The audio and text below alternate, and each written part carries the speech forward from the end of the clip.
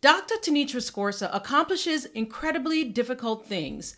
She auditioned for and was accepted into one of the most competitive graduate school programs when she was 7 months pregnant, and she was the first Black woman to get a doctorate degree in her major. After she completed her PhD program, she started a music school that included an orchestral program, classes, one-on-one music training, basically a world-class music education at 2 sites in Inglewood, California, a community that needed and deserved world-class music education. Her school served hundreds of children, and she considers that to be one of her greatest accomplishments. She's also now a Hello 7 certified business coach and the owner of a learning experience design agency serving clients such as big tech companies. Check out this episode of the Age Has No Limit podcast to learn why Dr. Scorza thinks she downplays her accomplishments, how changes in her body tend to trigger an intellectual call to make outward changes in her life, how growing up around entrepreneurs drives her to help business owners as their business coach, and how 2 countries, Costa Rica and India, factor into her bucket list. Thanks again to Dr. Scorza for sharing a little of her life with us here at the Age Has No Limit podcast. Keep listening. It's the Age Has No Limit podcast. We're here to show and prove that your age shouldn't prevent you from designing and living the life you want. I'm your host, Patrice Davis. Let's get started. Welcome back to the Age Has No Limit podcast. I am here with Dr. Tanitra Scorza. And Dr. Scorza, I'm going to start off at the very top by saying that I literally sat up in my chair and smiled when I read in your bio that you accomplish things that seem incredibly difficult, so much so that you actually downplay them or feel like anyone would or could do the same things. So I really would like to find out from you, what is the reason for that? That's a great question. And I actually started reflecting on that a bit yesterday. But I think it's a way to kind of, quite honestly, dim my light a little bit so that I don't make others feel uncomfortable, Mm-hmm. which is not ideal. Mm-hmm. Of course not. But I think back to when I was little and feeling like my parents supported me in different things, my different concerts and performances, and feeling like when I would hear things from my siblings, like, oh, well, we didn't go to the performance or the training or the practice that I needed to go to. And just feeling like, oh, maybe I should feel some kind of way about that, feel guilty about it, or feel not so happy or joyous or celebratory about it. So I think that's kind of where that comes from. And this has kind of carried forward.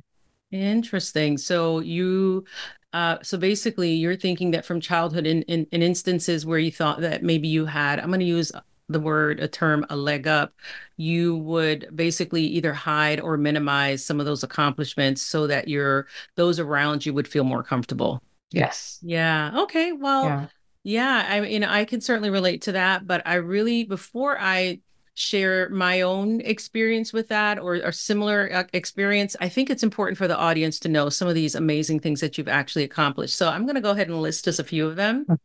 So number one, you have auditioned for and got into one of the most, I would say, competitive graduate schools while you were 7 months pregnant. And I want to make sure everyone's clear, and you can actually clarify for me exactly what kind of graduate school. You've actually achieved the incredible goal of being the first Black woman to get a doctorate degree in that particular major. You started a music school right after graduate school and served hundreds of families. I would love to learn about that. And of course, you've been the owner of your own agency for learning experience designers. And I think you've been in business for 8 years. Is that correct? Yes. Cool. So, of all the things that I just listed, which are you the most proud of and why? The one that I'm most, well, yes. Okay. So the one that I'm most proud of is when I had my music school and I started a youth orchestra. There were 2 sites I started with. One site had string instruments, one side had winds and brass. And when they all came together and did their first concert, and to see all those people there, all of those children who wouldn't normally have access to world-class music education, that was incredible. That was an incredible moment to see, to witness, to experience. Mm. Um, yeah, Okay. yeah, That's pretty cool, probably because of the breadth of the impact. It wasn't about your personal yes, accomplishment. It was look at all of these, young people and their families who now yes. have this access, this experience, and who knows where it took them. And so, tell me, where was the music school? Would love to learn what community actually was able to benefit from, the brilliance and the initiative that you took to actually launch this music school to begin with. Sure. So it was in Southern California. It was in the Inglewood area. Mhm. Um, and I was partnering with the Inglewood Unified School District at the time. And that's where the orchestral program started. And then I moved into providing classes and one-on-one training for families who were in the surrounding areas. Mhm. And it started from a place of um, where I grew up, we just had access to music education. We had teachers from Juilliard. We had access to the university where they had programs, Mhm. and that was in Alaska. Mhm. And so when I went to UCLA and I started doing community outreach and going into the different schools, I started with going into Compton schools, and they were like, "Okay, here's um, you guys are the music program," and I was like, "But where's their band teacher and orchestra teacher?" And they're like, "You guys are it." So this feeling like, that shouldn't be the case, that people who look like me don't get to have access to these experiences and to these opportunities. And so I wanted to change that. Mhm. Thank you for providing that background. Now, I know just a little bit about Inglewood, and I think a lot of our listeners, unless they're in California, they may not know about Inglewood. I do believe, and correct me if I'm wrong, that Inglewood is an historically Black community in Mhm. California for many, many years. And anything else that you can share with us about Inglewood itself? I think that would help us understand, you know, where you were and what you were trying to accomplish and what you actually were able to accomplish. Sure. So yes, Inglewood is one of the few predominantly Black communities now. The demographics always change and shift. Hmm. At that time, it was still predominantly Black. I think now people have started to move out to different areas. Hmm. Um, and they had a very strong, um, at the high school level, they had a very strong marching band program, especially at Inglewood High. Um, and, you know, the band director who built that up and maintained it all those years, it's incredible. What I noticed is that there wasn't a feeder system. They didn't have band necessarily in middle school. Maybe they had strings in middle school. And then they didn't have, at the time, music programs in elementary school. And so I wanted to the system building that pipeline so that by the time they get to high school, they're already great musicians. And then they get into the marching band and they're just crushing it. So that was the vision that I had. Mhm. Good, good, good. And so I always typically start out with just a little bit about the person that is the guest of the episode, but then I always want to start a little bit deeper so that we get to know who you are, who the guest truly is. So, what we would love to do is find out a little bit about Tanitra the woman. Where are you from? And I think I heard you mention Alaska. Do you have any siblings? And I think you also mentioned having some siblings. And of course, what did you do in the early stages of your career? Sure. So, yes, I'm from Alaska, was born and raised, Mhm. totally random. Um, to answer the question that everyone's thinking, yes, there are Black people in Alaska. To answer the second question, everyone's thinking, no, my family was not in the military. Um, and then for the third question, um, my parents met there. Mm-hmm. My dad's uncle was in construction, and so a lot of his nieces and nephews came up there for work and just, different opportunities. And my parents met there, and the rest is history. Mm-hmm. Um, I have two siblings who are older. I'm the baby of the family. Mm-hmm. Um, What did you do in the early stages of your career? Education has always been the through line. I've always been, one of my top strengths is learning, and top values is learning. And so I've always been in education. So my first business actually was the music school. And from there, I went into teaching the classroom, and I went on to starting my training and development business as well. So yeah, that's the progression of my professional career. Okay. And then you mentioned your training and development business. And so you describe yourself as a learning experience designer. Do you mind defining that for those of us who are not aware what that is? Sure. So learning experience designers, you will often find them in an HR department, Mm-hmm. human resources. So learning and development includes coaching, it includes instructional design, and it includes human resources. So all of those things kind of end up working together in some way. And so what I do is I work a lot with nonprofits actually, Mm-hmm. and organizations that may have grown rapidly, and their processes and procedures and talent and development haven't caught up with where they're at. And so they need to go back and do some of that work to really shore up the organization. And I also coach. There's usually coaching involved with that. There's usually consulting involved with that, and usually organizational development. Okay, that's interesting. So I'm going to pick at that a little because I actually have clients, and one of the services that we actually provide through our compliance consulting firm is the development of policies and procedures. And for those of you who are listening, please, we're not going to go down this path of talking about policies and procedures. We don't want to lose you. We want you to stay interested. But I'm curious. So, what are you actually helping them develop the policies and procedures, or are you using learning experience, or you were designing a learning experience outside of the actual text, right, to help them create or train their teams on these policies and procedures and some of the other things that you may be helping them develop? It's both. Mm-hmm, It's both. mm-hmm, Because oftentimes the policies and procedures do need to be established or shored up. mm-hmm, And then, so that they're not just sitting on a piece of paper somewhere, they also need to be, some human element needs to be pumped into it, and training needs to happen. mm-hmm, mm-hmm. Okay, good. And so the training, I'm going to continue to pick at that. And maybe we need to have the conversation offline because here I am thinking, oh, I have some clients that I have two, great clients right now, and we are helping them with that. And so, yeah, we'll take that conversation offline.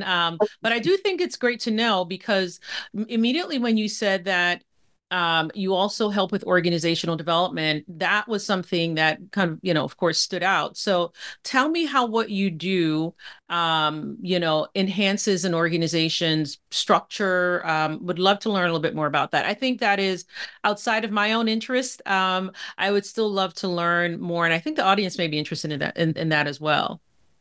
Sure. So I always start with a needs assessment, and that can go as deep as they want it to. It really depends on if they want to get up and going quickly, or if they really want to take the time and go deep. Mhm. So with the needs assessment, it's usually a training needs assessment or a learning needs assessment. And from there, I'm able to determine, okay, which areas should we focus on? Where are the areas of opportunity? Where are the areas that are strong and could be strengthened? And from there, we collaborate to build out a plan to shore up whatever areas that they want to focus on first. Mm-hmm. Yeah, so definitely want to have conversations with her afterwards. But we're going to leave that for another time. So, now that you've described a little about what you currently do at your agency, I'd love to learn more about the agency itself. Do you have staff on board? Are you working with contractors? Love to learn a little bit more about the agency, and would love to learn about maybe one or two of the most fulfilling client experiences you've had. Okay. Okay. So one of the most fulfilling client experiences I had was with a big tech company. Mm-hmm. Let's just call them mega tech. Yes. And I like that. Yeah. and I was brought on board to help build learning paths. So they needed sales enablement, um, learning support around sales enablement because they different directors, but they would train on something and they would be recorded. Like all their meetings are always recorded, Mm-hmm. and they would put it on a drive somewhere, and or maybe they would have a call with their staff and they would record it, and that would be a training. Mm-hmm. And it was just kind of, in different places all over the place. And so they brought me in to work with one of these areas Mm-hmm. and work with all of the different subject matter experts to see, okay, these are our goals and Mm-hmm. our objectives for the department. When they come through, we want them to learn how to do these things. So Mm-hmm. from there, I built out the learning path and coordinated with all the people because there seemed, always more people to check in with and make sure that it was on point. And then from there, I built out the training and the development. Sometimes it was just pulling a training that was already there and snipping it, or sometimes it was starting from scratch. And generally it was either instructor led or completely, asynchronous, do it on your own time. Mm-hmm. So building those pieces out and then getting it up into a new app that was launching and QAing that, which is quality assurance. Mm-hmm. And that was a ton of moving pieces. And at the end, Mm-hmm. when it went live and everything came together, seeing all those beautiful little icons and the clicks and all that, it was very exciting. It was very exciting to see this beautifully orchestrated thing come Mm-hmm. together. Mm-hmm. Good, good, good, Yeah. good. And so yeah, so that does help me understand a little bit more about you, what you do, and how similar it is to some of the work that I do. I typically, of course, for the training that we develop for our clients, they're customized training. Sometimes they're the big, 3 module training with making sure that we're adhering to various learning management systems. I mean, it's just a lot of Hmm. things. And then making Hmm. sure the navigation tools, the audio, the video, just a lot, the voiceovers, all the things. Hmm. I've actually have Hmm. to do that. I have actually had to do that for a client. But yeah, we can certainly dig into that a little bit more. But it does, I think, help the audience know a little bit more about what you do. I also saw that you were a business coach, so I wasn't sure if you were a business coach in the context of the services you provide only, or are you also business coach in other? Do you also provide business coaching services in other areas? I do. I provide business coaching services in other areas. I Mm-hmm. actually, so this is another example of me kind of, you know, putting something on the desk and leaving it there. Mm-hmm. I'm recently certified as a H7 Mm-hmm. coach. Mm-hmm. So what that is that's mindset and money and business coaching. Mm-hmm. So in that capacity, I love working with service-based businesses they're at the place where their workload is definitely getting overwhelming, like they're at capacity. Mm-hmm. Um, I envision it like being on a tricycle going downhill Mm-hmm. and there's Mm-hmm. bumps on the road and you're trying to hold on for dear life without falling off.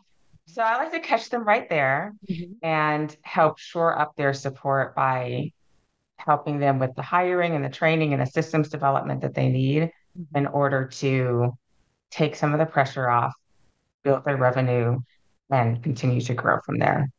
And you said service businesses. Is there a specific niche of service businesses, or just service businesses across the board?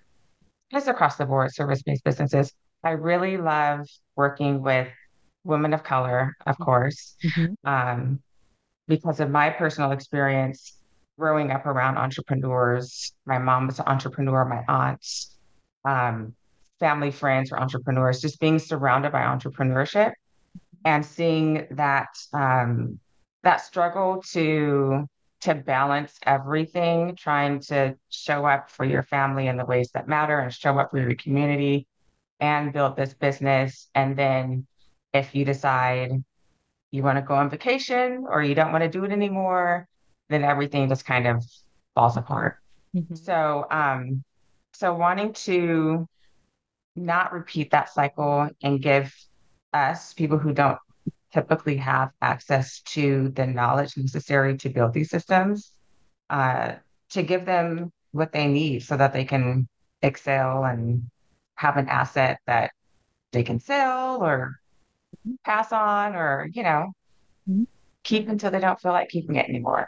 Yeah, yeah, that's you're absolutely right because I think for a lot of business owners, and they go into business because they have these intentions, so they know why they start, but they haven't actually thought about how they'll end, and Mm, and so that they can actually go in knowing that there is an end and actually develop plans and goals based on that eventual end. hmm And that's something that I don't think I did initially, but as I learned what my options were, I decided, okay, there is a certain time frame that I want to operate the business, and there's some things I want to do afterwards, and just kind of thinking about a graduation or a gradual transition into other things. And as a result, I think my own personal belief is that it number one keeps me extremely focused, and number two, I'm not wasting time, and I don't think many business owners are wasting time and either, but I'm very clear about what I want to accomplish in a certain time frame. I know what the next stage is going to be, and I know what, quite frankly, once that first time is over, what I want to help facilitate that next stage, if that makes sense. So I hmm really think that's important. And I'm glad that you brought that up because not enough business owners are thinking about what the end will look like. So yeah, and if they know that the end is 5 or 10 years down the road, maybe when things get really difficult in year two or year three, they'll hmm know, you know what, I'm on my 5 year plan. I know this is difficult now, but let me at least get to my 5 years. So that's, I think, just a sort of a way to kind of, I don't want to use the word trick, but just kind of switch the thinking so that you hmm don't give up when some people may give up because things get challenging. So thanks for bringing that up. Yeah. So I also learned that you were a lead teacher at what seems to be a very, very unique charter school. I mean, we've heard about international schools. We know they're all over the world. And of course, we know about charter schools, but you actually taught as a lead teacher at a very unique charter school that I believe has multiple campuses in different parts of the country. So tell me a little bit about that experience.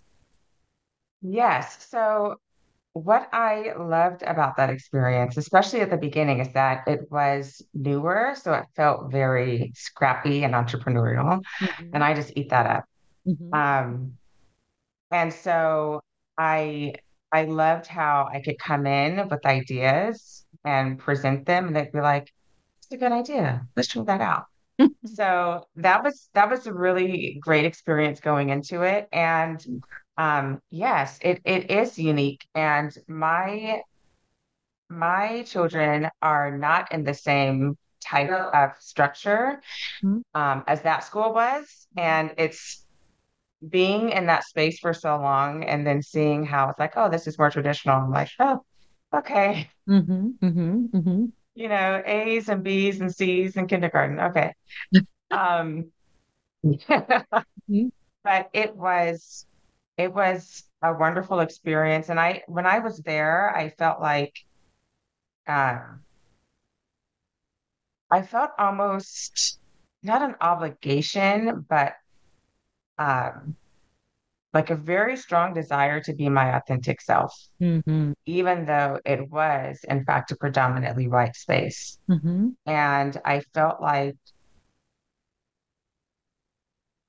almost like an ambassador, like people need to see that what this looks like, who I am looks like, and what it feels like to interact with someone like me on Mhm. this level. Mhm. And I felt like it was, just planting seeds to stay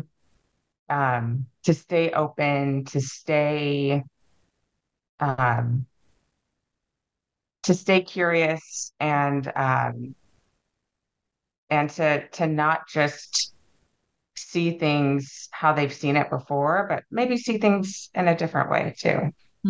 Yeah. So you mentioned your children. Tell me their Hmm. ages and how many girls, boys. Love to hear about that. Yes. So my boy is about to turn 15, Hmm. and my two girls are 8 and 2. Oh yeah, that's right. I do remember. Yes. Now, Hmm. how much would you say that your children? I know that you started the music business right out of graduate school. Hmm. Amazing, because a lot of people are really tired after graduate school, especially the PhD, right? Maybe the master's is challenging in and of itself, but the PhD, you decided to go right ahead and make your life a little bit harder. And no, but I'm sure you enjoyed building that school. I'm actually kidding. But I know you said you started, of course, the business right out of grad school. And then at some point, tell me if I'm correct, that you decided to become a lead teacher. So that means you went from entrepreneurship to being an employee. How much would you say that really, what was, I don't want to ask that, make assumptions. What was it that made you decide to then launch your agency? So when I went into teaching, I was when I was at a happy place there. It was an entrepreneurial space. It was very entrepreneurial. Mm-hmm. Um, when I when the space changed to not so entrepreneurial, Mm-hmm. I started to feel trapped. And I started to feel like, you know what? I miss working with adults. I miss mentoring adults. I miss um, talking to adults. And I that's when I decided I needed to make the transition. Mm-hmm. And so I'm trying to think about a time when I was in school, when I was not in school while I was pregnant. Mm-hmm. But at the time, when I decided I was going to make the transition, I was pregnant with my second, Mm-hmm.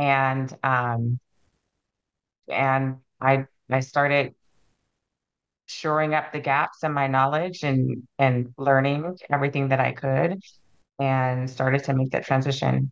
Hmm.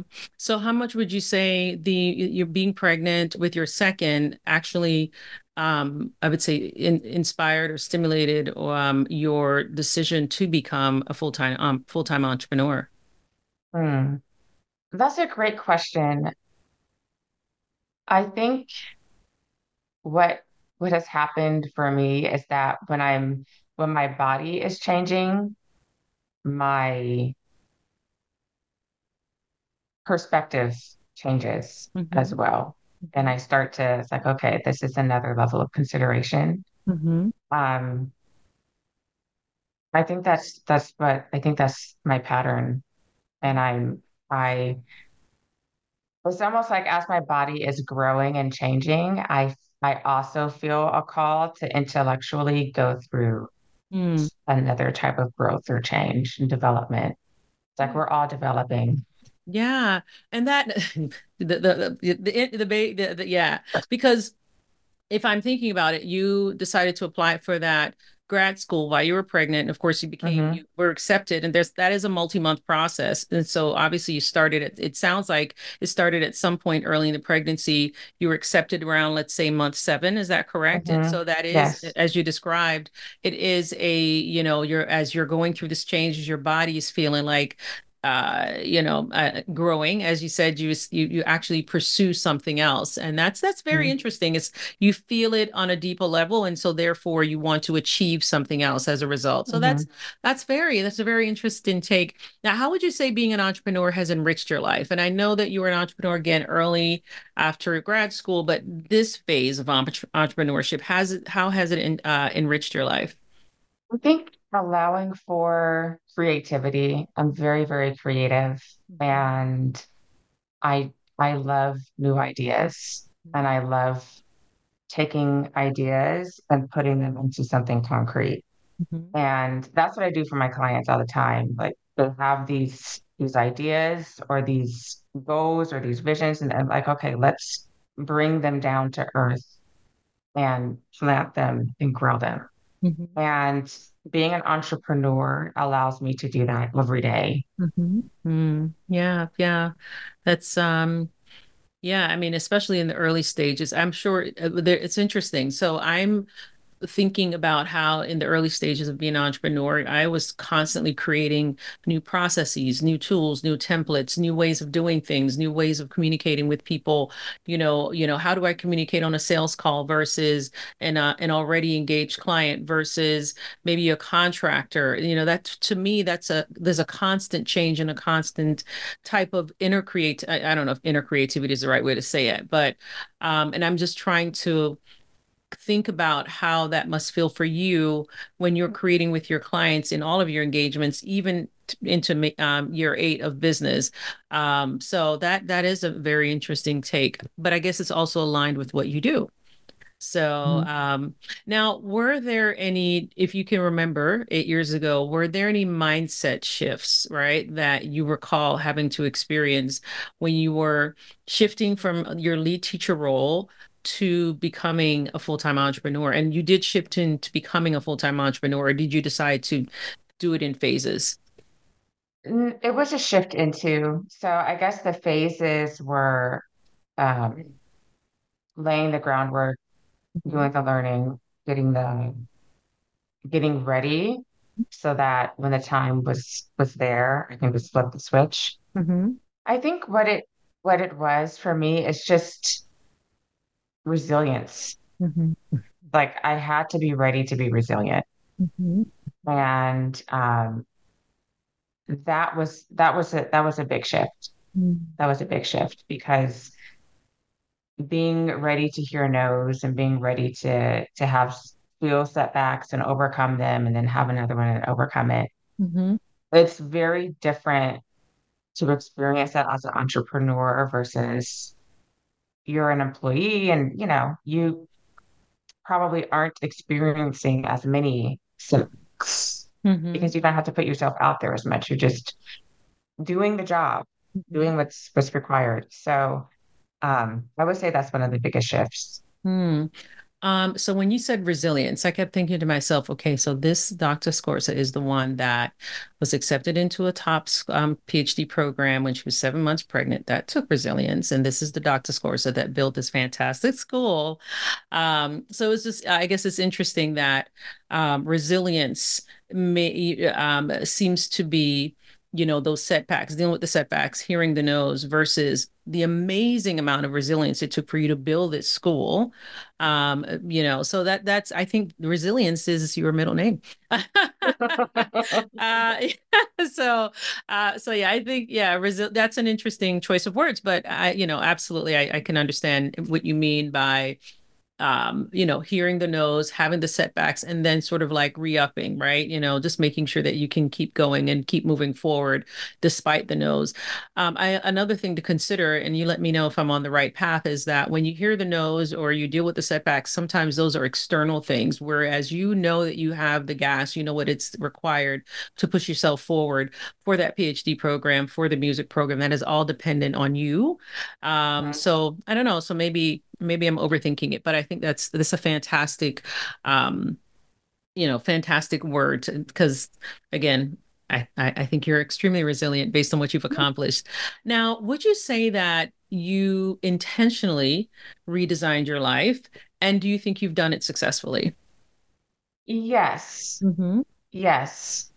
I unless someone comes in with a wrecking ball, which happens, um, I think there needs to be intentionality in the redesign. Mm-hmm. Otherwise, it's very comfortable to kind of stay in the same place and doing the same things, and you get on a roll and you just keep rolling. Mm-hmm. I think to redesign something, it takes vision, it takes perseverance, Mm-hmm. and it takes a plan. Mm-hmm. Mm-hmm. Mm-hmm. And do you think that you had a vision for the business that you currently had? And did you have a plan, or has it been formed along the way? Sometimes it's formed along the way. Mm-hmm. This time around, I do want to do it with more intentionality. Mm-hmm. I I love imagining and creating. Mm-hmm. Um, so I love writing out like almost like fantasies and dreams of what I want to have happen. And it's very fun in the moment. And then I just leave it there. And then I come back to it months later or years later. And it's really fascinating to see like, what I did that. Yes, yes, yes. I'm finally getting to that point myself in my life where I'm like, you know, be intentional, about allowing yourself to create. Number one, allow yourself to create and then be intentional about Mhm. it and just see what happens, right? So I think that's Mhm. fantastic.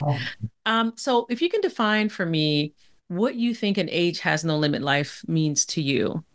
Okay. One of my little pet peeves is when people say, oh, once you hit age number X, Mhm. it's all downhill from there. Yeah. I can't stand it. I Hmm. can't stand it. So for me, age has no limit. It's like, no, it's not downhill from anywhere. Hmm. So there's always the opportunity to reinvent, to reimagine, to reassess, to reaffirm. There's always that opportunity to do that as long as we feel like we have the opportunity to do that and pursue it. Yeah, yeah, absolutely. So, how do you envision? Well, I think you just actually answered that question. So I won't pick at that any further, but I think that's fantastic. Just understanding, going in already knowing that that's really all in our heads, basically. So I think that's fantastic. Now, some people have different answers to this. Some people say, I don't have one. Others say, yeah, I have one, and I've already ticked off 5 things. Do you have a bucket list? I don't know that I've necessarily identified it as a bucket list, but I like the experiences that I really want to have Mhm. are related to seeing beautiful things. Like I want to see these beautiful places and have these wonderful experiences. So, for example, when and I mean, this isn't even like, big bucket list thing, but I love Costa Rica. We were Mhm. married in Costa Rica and I must go back. And Mhm. there's a summer camp there where the children they're in a Spanish immersion camp all day, and then the parents are left to their own devices. And I'm like, that just sounds wonderful. So that's definitely something I want to experience. Mhm. Um, I want to eat my way through India. Mhm. Mhm. Um, yeah. Yeah, sounds like fun. So it sounds like you love Indian food. I do the same. I I do too. do. Absolutely. And you actually shared a couple of those things that are on your bucket list. I haven't been to Costa Rica. It's on my list. So Mm. maybe I'll reach out to you when I want some tips on some places to stay. Even though there is a plethora of information out there, it's always good sometimes to just kind of get some ideas from folks that have already been there. Well, I want to thank you so much for taking some time out to share with me and the listeners a little bit about your life, about some of the amazing accomplishments that you've had, and certainly about some of the things that you want to accomplish. I completely agree with you that that trip to Costa Rica sounds fantastic. So hopefully you'll be able to do that, and in very soon. But until then, I just want to thank you again for your time. And for those of you who are listening, thank you for joining the Age Has No Limit podcast. As I always say, age has no limit.